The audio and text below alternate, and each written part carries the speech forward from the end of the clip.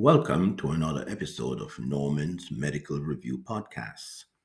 Today we'll be talking about some tests that are utilized for evaluating the gastroesophageal system. Let's start with the urea breath test. What is the urea breath test? Well, the urea breath test is a rapid diagnostic procedure used to identify infections by Helicobacter pylori or H. pylori.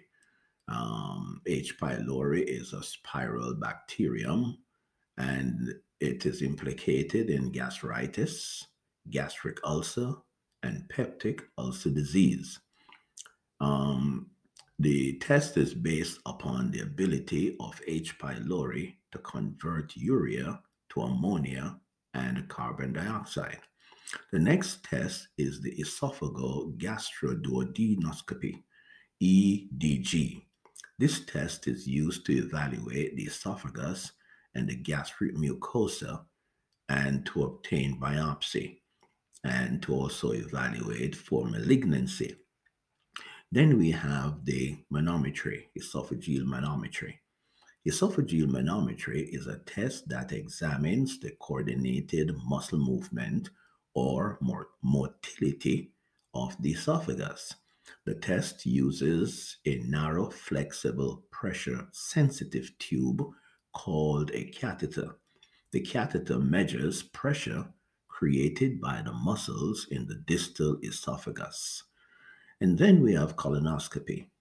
This test can visualize the entire colon and biopsy can be obtained.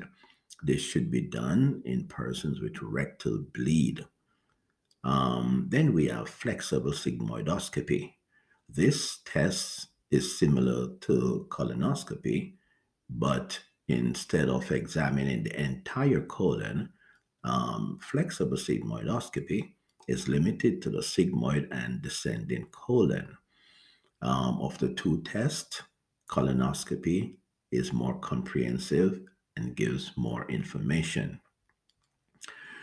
There are other tests that are utilized, such as the double contrast barium minima, and also barium swallow for the esophagus.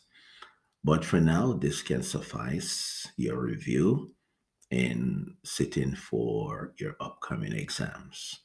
Well, as always, study hard and push yourself. Your brain is a fertile field. Be careful what you plant in it. Good night.